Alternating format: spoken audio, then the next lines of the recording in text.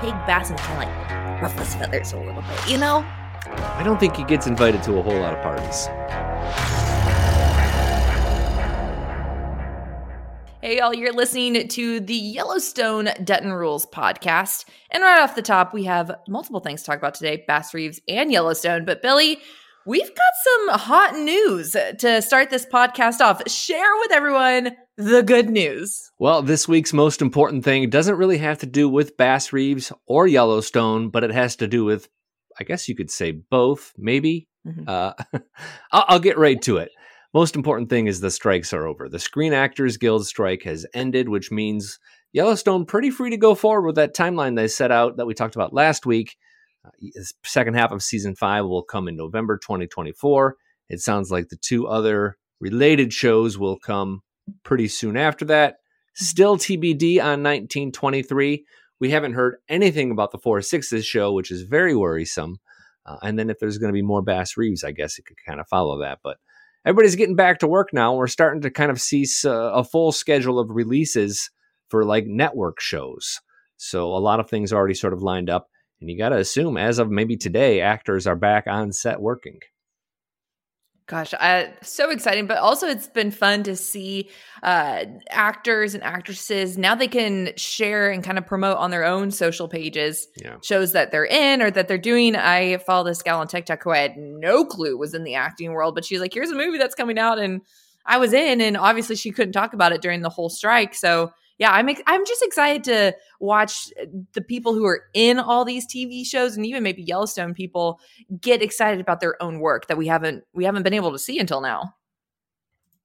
Have any of your favorite follows, Michelle Randolph and company, have they posted anything as of yet? Michelle's been posting her own just like other collaborations that she's been a part of, whether it be fashion or anything like that. But I haven't seen any Yellowstone related.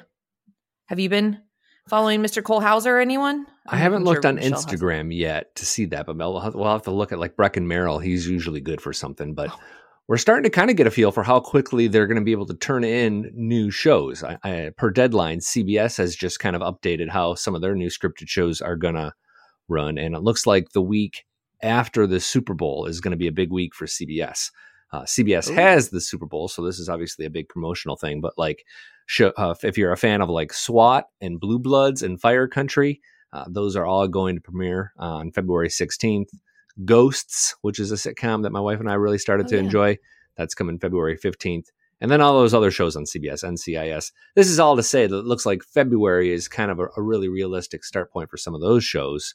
So maybe like, there's a lot of other Paramount Plus shows that we really were into, like Tulsa King. We mentioned 1923. Maybe we could get some of those before that premiere in November of Yellowstone. While you were doing that, I looked up Brecken Merrill. He actually surprisingly hasn't posted anything. The last update was his horse that he rides, Storm, during Yellowstone, letting everyone know that his horse was okay. What happened to that horse? This is Lucky. The horse's name on the show is Lucky. And if you remember, I don't think he's gotten lucky yet as far as like season 1. That's a season 3 gift, isn't it? Remember, I haven't seen season 3, so I guess to be determined. But the horse he suffered a bout of colic and he almost passed away is what Brecken was sharing. But thankfully he's okay. He's living his best horse life, apparently.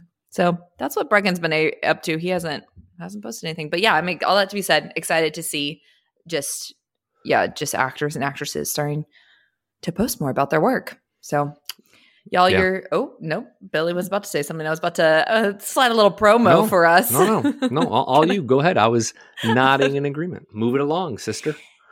Y'all, we always greatly appreciate a 5-star rating and review. But hey, we're not pressuring you. If you don't feel like we deserve 5 stars, we understand. We do greatly appreciate it. But give whatever score you feel is generous. You can rate and review us on Apple Podcasts, and you can rate us on Spotify. We always greatly appreciate it and greatly appreciate whoever you send it to. And if you want to head on to YouTube, you can see our bright and shining faces, as we always cover the podcast on a video format, which so far, I mean, Billy, correct me if I'm wrong, but it seems to be taking well. a good positive response to the show on YouTube, which has been fun to see. And people have interacted there, as well as email staff@tasteofcountry.com for corrections, questions, and comments. The big 3 C's, as I call them. I'll let you decide which direction we want to head here. We can either head to Bass Reeves, or we can talk about the fun little something that we have up our sleeve here on the Dutton Rules podcast. Let's pin that. Let's go Bass Reeves first. Okay. Episode 3, or they're calling them part 3 of Bass Reeves. Yes. Still TBD on how many parts this show is going to be. Now, I know you've watched ahead to part 4. Can you say definitively that part 4 is the final part? No. Okay. Not the case. No, so I definitely, if they did, they'd be leaving some loose ends. Yeah, I wouldn't. That would be odd to me. But granted, with this kind of stuff, I never really know. Okay. I didn't think so either. I'm expecting like 8 to 10 episodes of this show, especially because part 3 is what I like to call a maintenance episode. It didn't seem really plot changing happened, but we introduced 3 new characters, Billy Crow, Garrett Montgomery, and Huff Underwood. 2 of those characters died, and we'll get to that in a moment. Kind of just further illustrated how some of the racism played out in the late 1800s. And then a couple of main characters that we expect to see a lot of, and that's the George Reeves, who's played by Shea Wiggum, and Esau Pierce, who's played by Barry Pepper. They were not involved in this episode, and I kind of expect both of those characters to re-enter the drama at some point.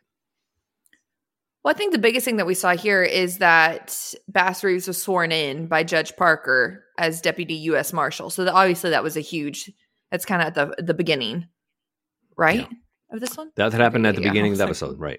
Donald Sutherland's character. You know what my favorite part is Sally Reeves. She's kind of my favorite so far. She's the oldest of, Basson, remind me his wife's name. Why am I forgetting her name? It's Jeannie E. Banks is the actress. Why am I forgetting her name as well?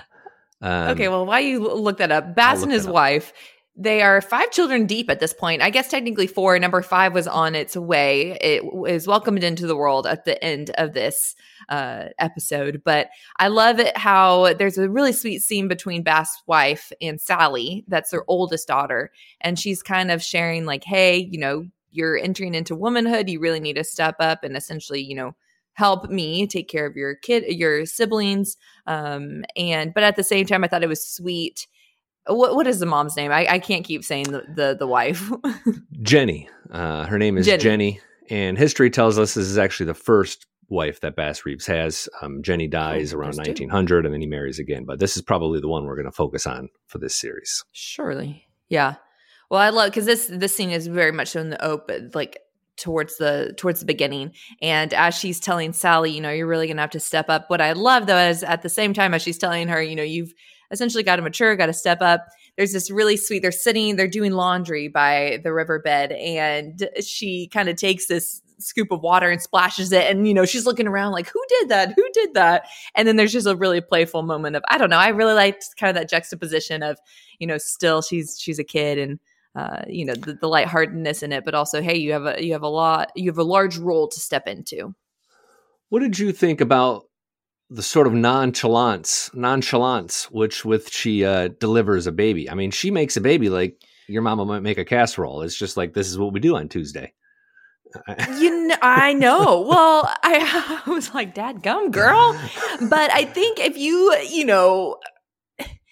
the life that they're living and all the above, I wonder if it's one of those of like, it's relative, like pain is relative. And pain is still pain. Not like, I've never given birth to a child, so I have no place to say quite literally squat. But it's one of those of like, when you have gone through a really hard life, hard is relative. Meaning you can take on a lot more pain than, let's say, I could. Pretty much, she's bad A. Yeah. No, she really is. And the baby arrives while Bass is out sort of hunting down his first fugitive. He's looking for some thieves who robbed this stagecoach, and it's the Underwood gang is the main group of thieves. Billy Crow is sort of one of their lower level henchmen, and this is a character I think we're probably going to see a lot of. I suspect Billy Crow is going to kind of turn good and maybe work with Bass. Maybe be Bass's new posse man in episode 4. I know you've watched, so don't tell me. That's kind of where I thought maybe that was headed. Billy Crow ends up getting arrested, but he seems to be really sort of a remorseful type of thief. Like at this point, it's clear he doesn't want to be a bad guy. Yeah, he's a Cherokee outlaw, and I actually really I kind of like him. Yeah. I do too. Forrest Goodluck is the actor's name, and I don't know too much about him. I kind of anticipated Garrett Montgomery, who is Bass's first posse man, to be a major character in this show. But he dies. Yeah, spoiler alert. He's gone. Which I haven't seen Tulsa King, but he also plays in Tulsa King, right? Yeah, the actor is Garrett Hedlund, and if you've seen Tulsa King, this is the bartender. And if you go way back, he was Tim McGraw's son in the movie Friday Night Lights, which was like 20 years ago. So he looks obviously a lot different then, but a fairly well-known actor, which is why I thought he'd stick around a lot longer. Oh, dadgum. I didn't realize that. Yeah, same kid. What kind of stuck out to you? I told you kind of my favorite with Sally. That was my favorite scene. Also, I really enjoy so far Billy Crow. What was your favorite takeaway from this? Well, I loved the poker scene when Bass sits down, and you get to see a little bit about his creativity in terms of how he's getting his information. Like he needs some information from this group of thieves. No one's going to give it up to him. So he sits down at the poker table with this group who are presumably they're like related to the Underwood gang, or at least they know about some of the outlaw stuff going on. And he kind of clears the table. He wins all their money. And right when things are about to get heavy and maybe there's a fight that's going to break out, he says, listen, I'll give all your money back. You give me some information. And that's exactly what happens. They end up arresting Billy Crow, who's what he's after, and they kind of go from there. But that cheeky poker, that for the first time to me was when like I thought like maybe Bass has a little bit of a lighter side or a little bit of a clever sort of cheeky side to him. I mean, it's the closest we've come so far, right? I mean, yeah, I don't know. Y'all who are listening, do you just feel like I just want to take Bass and kind of like ruffle his feathers a little bit, you know? I don't think he gets invited to a whole lot of parties. No, he is not the life of the party. No. Oh, needless to say. But I will say, Billy, this is a hot take on my behalf. If we remember, I was a little hesitant on Bass Reeves, not him as a person, the show more right. So. I'm enjoying it, actually. It's lightened up in some ways, and I think that's mostly come through like the portrayal of his home life with Jenny and his daughters. Yes. And some of the characters around him, like Cheryl, played by Dennis Quaid, was a kind of a looser character. Even while we had him, Garrett Montgomery was a little bit more of a lighthearted character. Yes. Kind of brought some levity to the show a little bit because Bass does not seem to be able to provide any of that. No. Like he is straightforward. He is the straight man of the Laurel and Hardy comedy troupe. I am loving young Arthur, little young Sally Reeves, little love interest. What is the actor's name? He plays in This Is Us. I remember you telling me that. Lonnie Chavis, and he played young Randall Pearson in This Is Us, the boy version of that. Yes. He's kind of grown up now. And we learn a little bit more about him, too, which leads me to believe that he's going to become a major character. We learned that, what's his name on the show? Arthur. Arthur is an orphan. Both of his parents have died, so he kind of tells Sally to appreciate having a mom and a dad. And, you know, he's kind of he's full press on with his courtship of young Sally, even though the mom told him to stay away. He's not listening, as one would hope. You know what's interesting? I mean, it's not necessarily a comparison to Rip Wheeler, but they're big on orphans or just like parentless love interests. That's a good point.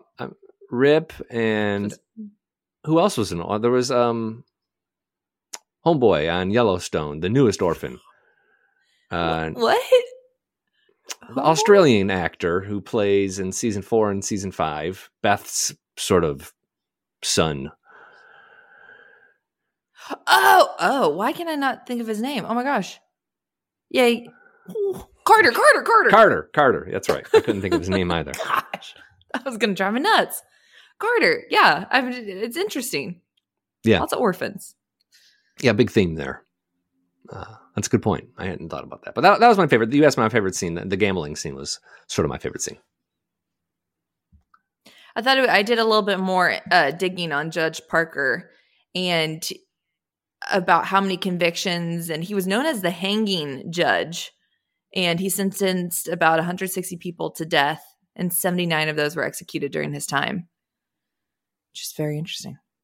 And at the end of part 3 of this, we see him sentence 2 men to death for murder or manslaughter or whatever crime is committed. And he does seem to be pretty merciless. Bass wants to give the one young boy a little bit of grace because the kid was starving and the murder sort of stemmed out of that. But it's pretty clear that he's going to hang. How does he put it? How does Judge Parker put it? You're sentenced to death. He has a way of saying it that's really illustrative. Yeah, he is hung. When you said it suggests that we end it with he is. I mean, we don't see that, but that his sentence is to be hung. I feel like we probably will see it though. Yeah, my stomach kind of turned at that. I hope not. Yeah, it feels like a show that's not going to shy away from it, but not a lot of action per se outside of just the establishing about how Bass Reeves goes about his business. That's why I call it a maintenance episode. I'm excited for episode 4 because I feel like we'll get kind of maybe back to some things that really change the plot. Maybe. We'll see. Okay, I guess not. Maybe I'll just read the Wikipedia recap and we'll see how we do. Well, y'all, can I now share the news before we transition into Yellowstone? Yeah, exciting news. We teased this last week, but now it's available. But go ahead, Addison, and I will jump in as needed. Y'all, we have Yellowstone Dutton Rules merch, baby. It is a t-shirt. Billy is currently holding it up. It comes in 3 different colors: olive, slate, or charcoal, and white. For those who are just listening to the podcast, Billy, can you hold it up so I can read it? Thank you. It's a picture of Rip, and it says train station tours Yellowstone free shuttle since 1886. Check it out. tasteofcountry.com is where y'all can see it. We'll eventually have, I'm speaking this, this is on my end of things to do, but hopefully at some point we'll have it on our Instagram shop and TikTok shop. But for right now, you can go to tasteofcountry.com to search those, and I am pumped. So, 2 quick corrections to your description there. Shoot. The 3 colors are olive, white, and asphalt. Charcoal, slate. I was on the same. That was close. They get the point. It's gray, Billy. It's gray. And you can actually go to tasteofcountrystore.com if you want to see like the isolated. You can get there through tasteofcountry.com if you find the drop downs and you go to store. But you can go to tasteofcountrystore.com and see that. Not only that shirt, but we have a couple of other more country music related shirts. One that promotes Dolly and Reba for president, and several more that you can get. And it looks like we have sweatshirts available for all of these as well. Yeah, I'm excited. I want a trucker hat. Yeah, right? Yeah. Y'all, I'm a big trucker. I'd feel like if you said, what is the one thing that you couldn't live without, like clothing staple, I'd say I'm known for my trucker hats. I love a good trucker hat. Yeah, I agree. And we've asked about it because this logo with the Yellowstone one would look great on a hat. And we're like, okay, how about hats? And I don't know. I didn't read that whole email. It was like words, words. Can't do it right now. Maybe words later. Down. I was like, okay. Just tell me when you got the hat, Jim. But hopefully soon. Well, yeah. Let us know, staff at tasteofcountry.com, or even if you want to comment on the YouTube channel, etc. If y'all ever purchase one, let us know. Also, you can tag us on Instagram. I check those. I'm always up to date with our DMs and stuff like that. So yeah, tag Taste of Country. It's a fun thing to see it out in the wild. So please do if you guys purchase. Yellowstone? Yeah, I'm ready. There was episode 4, Only Devils Left. This was a big episode.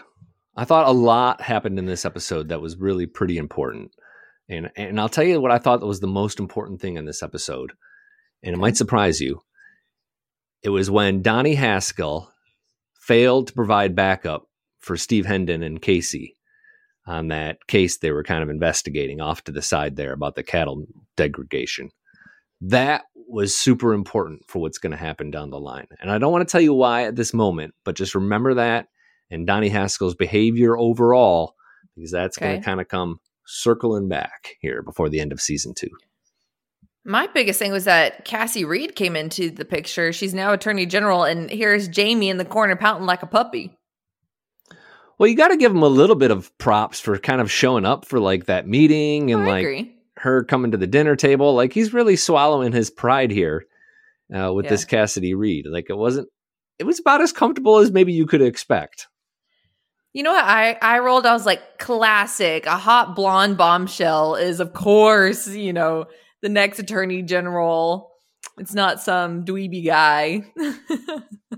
Yeah, I do kind of wonder if like if they made a calendar of like the 12 hottest American Attorney Generals, like I feel like she'd probably be on the cover. Don't you think? Like, yeah.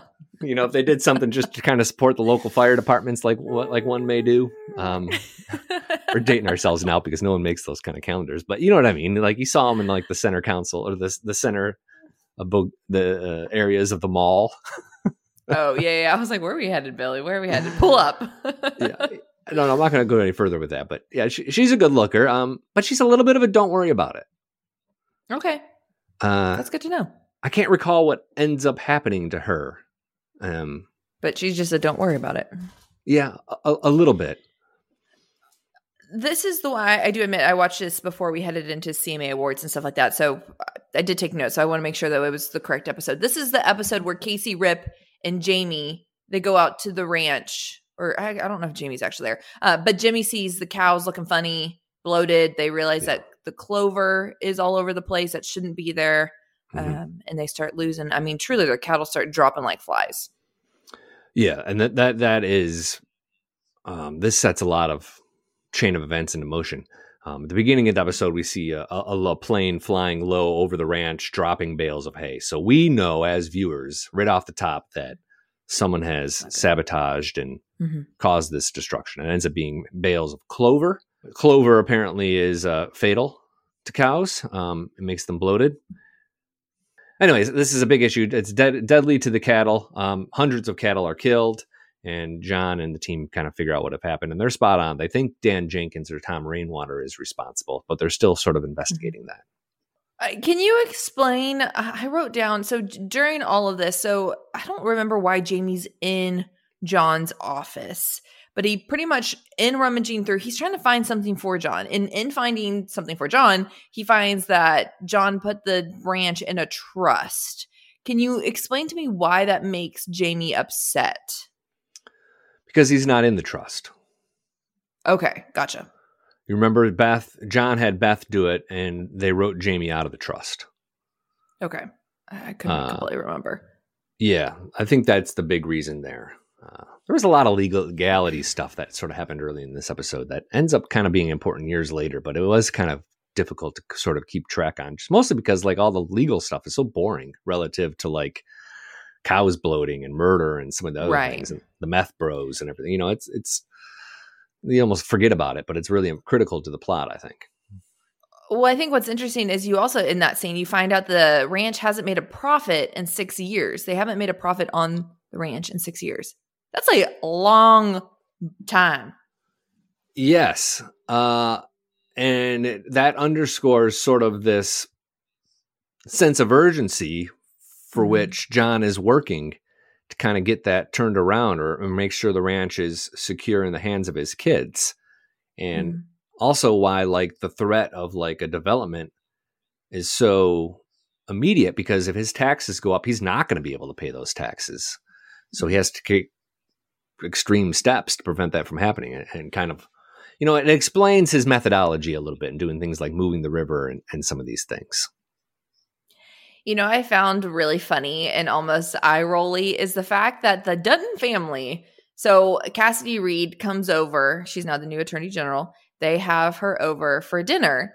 And the fact that the Duttons have very assigned seating still as, let's say the 30-plus-year-olds, it really made me cackle of like, Beth has her spot, Casey. Everyone has their spot at the table, and you don't think about going somewhere else.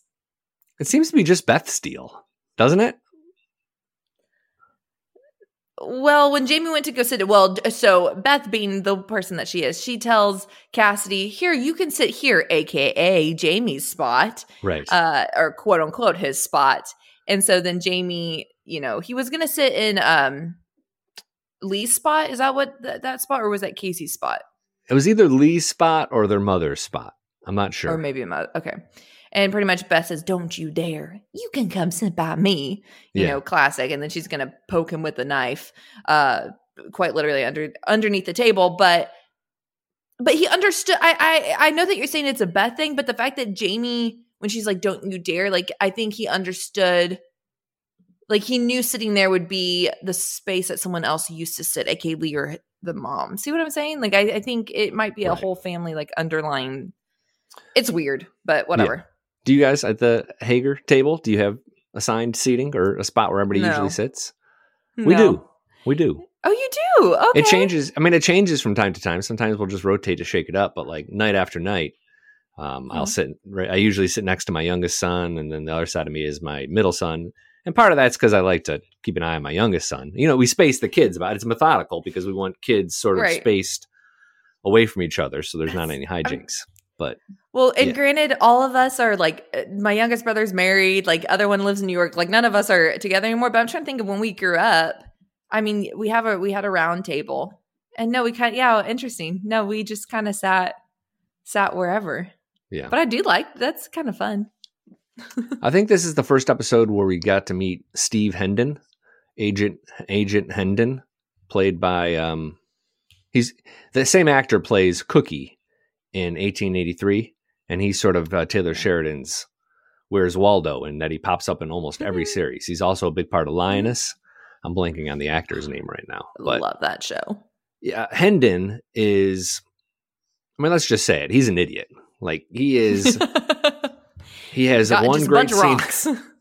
He has a scene here where he just freaks out and kills the kid. And in a couple of seasons, he has another scene that's even worse, where he's just sort of a moron, but he has a badge and a gun, so I guess you have to respect him. But he ends up, I mean, it's a hot mess what happens on that ranch. Oof, that was a rough scene. I was like, you idiot. And even Casey's like, you idiot. Yeah, so what happens is Casey and Hendon are going to investigate different skydive locations because they believe a skydiving plane might be responsible for putting the bales of clover on the field. They want to find out who it is, but they get pulled away because there's a case where they have to go investigate some dead cattle, and it's possibly wolves. They end up at a neighbor's ranch where the neighbor has been mutilating his dead cattle so he can get them paid back. So an insurance bump can kick in. Well, while that's all happening, the neighbor's kid comes out with a shotgun, is like, "Don't you mess with my dad," and they're trying to talk him down, and Hendon's like, "Don't do it! Don't do it!" And you can just see him freaking out, and he ends up shooting the kid, and the kid gets killed, and it's just mad drama. And that's the scene where Sheriff Haskell hadn't responded to. Had there been a show of law enforcement, none of that would have happened, is John's point. Yeah. And that didn't happen, and then ends up a teenager gets killed. It was ugly. You know what was a little bit more lighthearted and kind of made me laugh? So at the end of this episode, you see that essentially Casey and Monica make up. They have a little romance scene, if you will. Say so. Makeup is an understatement. They get it on. Well, this is my favorite part, and I genuinely laughed so hard. And so yeah, they have a moment, let's say, and they're both naked in bed, and here comes Tate. Yes. At the end of all this, kind of just like, "Hey guys," just kind of strolling in, like, nothing to see here. And it's like, okay, your parents are naked and you're just now in the middle of the bed, just like, "All right, Dad, you're home. Great." I was like, what is happening? No, I would not. That would. Also, Monica has no problem just answering the door in a towel. Like, she's in her bath towel and she's just, let's just see who's at the door. Whoop. Oh, thank God. That's it was true. Casey. I guess she did. Who knows who it could have been? Peephole or anything. I didn't think about that. I suppose, but you would think she would sort of cover up. I mean, that has just a bad idea overall, I feel like. Unless you really want to surprise the Amazon driver. On a pair of sweats. It did make me laugh that Tate scene. I was like, what? No. And Tate's just not phased. He's like, completely, tunnel vision, just Dad's home. I was like, there's so much happening in this moment that are just like, back away. So two other things that happened that are worth mentioning is that the reporter, Sarah, is trying to get a hold of Jamie. He sends her to voicemail, so that doesn't progress. But it's just a reminder that she's still out there with her story, and that has to be resolved. And the other thing is the Beck brothers, Malcolm and Teal Beck, show up at the Dutton front door and have a pretty intense conversation with John where they suggest partnering up to go against Dan Jenkins and Thomas Rainwater. John Dutton basically says, I'll take care of this myself. But they're still out there sort of watching and pulling strings through all of this. And now the Duttons are aware of them. So it's their first sort of meeting of the minds. Pretty important as sort of we move forward episodes 5 and beyond this season. Alrighty. Should we head into Q&A? Well, trivia this week. Oh, sorry. Oh my gosh. I'm so sorry. Yeah. What was trivia last week? Oh no, we didn't do a trivia question last week. We forgot. Yeah, we did. Our bad there. We answered the one and then got moving on to something else. And we forgot to answer. So it's the same trivia question that I had for last week. I'm going to answer. I'm going to ask this week. Okay, go for it. Staff@tasteofcountry.com is the place to answer trivia questions. And it's kind of a simple one, but maybe not. What does the sign outside the Yellowstone Ranch say? And I'm looking for the exact verbiage of that sign. I won't tell people I'm looking it up. Looking up is a little dangerous because you can find some false answers. Really? Yeah. Oh, okay. I think I know what it says. Anyways. I'm not going to give any clues. It's not a terribly difficult trivia answer, but as always, the first person to get the correct answer, either in the YouTube comments or via email at staff@tasteofcountry.com, will get their own moment of glory on the podcast next week. It's a pretty straightforward answer, but yes. It is. Well, y'all, who? Oh yeah, duh. No one won because we didn't have a trivia. Right. Q&A, let's do it. Oh, can I mention one more thing? Yeah. Sure. Just something to kind of note. Taylor Sheridan has this thing where the birds always have meaning. And we touched on this a little bit when Lee died and how there was a bird that appeared to John Dutton and seemed to sort of give him a message. Back in 1883, when Elsa dies, the same thing happens. Right before the scene where the teenager dies, it cuts overhead and you see a black bird, a hawk of some sort, flying over top. Just remember, like, whenever you see birds, that's usually foreshadowing that something pretty ominous and scary is probably going to happen. But we see it probably not for the first time, but really clearly there right before that scene where Hendon has his boneheaded move and kills that kid. Interesting. I didn't even notice that. A little creepy. Or I didn't remember it. I probably noticed it, but didn't. You wouldn't unless you kind of knew. I mean, it's just sort of a weird little thing, like these little Easter eggs that Taylor Sheridan puts in here and there. I like to point them out. Q&A? No Q&A this week. I think we can wrap. Oh. Wow. Well, y'all, thank you guys so much for listening. As always, staff@tasteofcountry.com is where you can leave your trivia question. You can also leave it on the YouTube video. We greatly appreciate a 5-star rating and review as always. But you can, like I said, leave whatever rating you feel led to. We always appreciate it. This podcast is another Dandy Towsker Media podcast, y'all.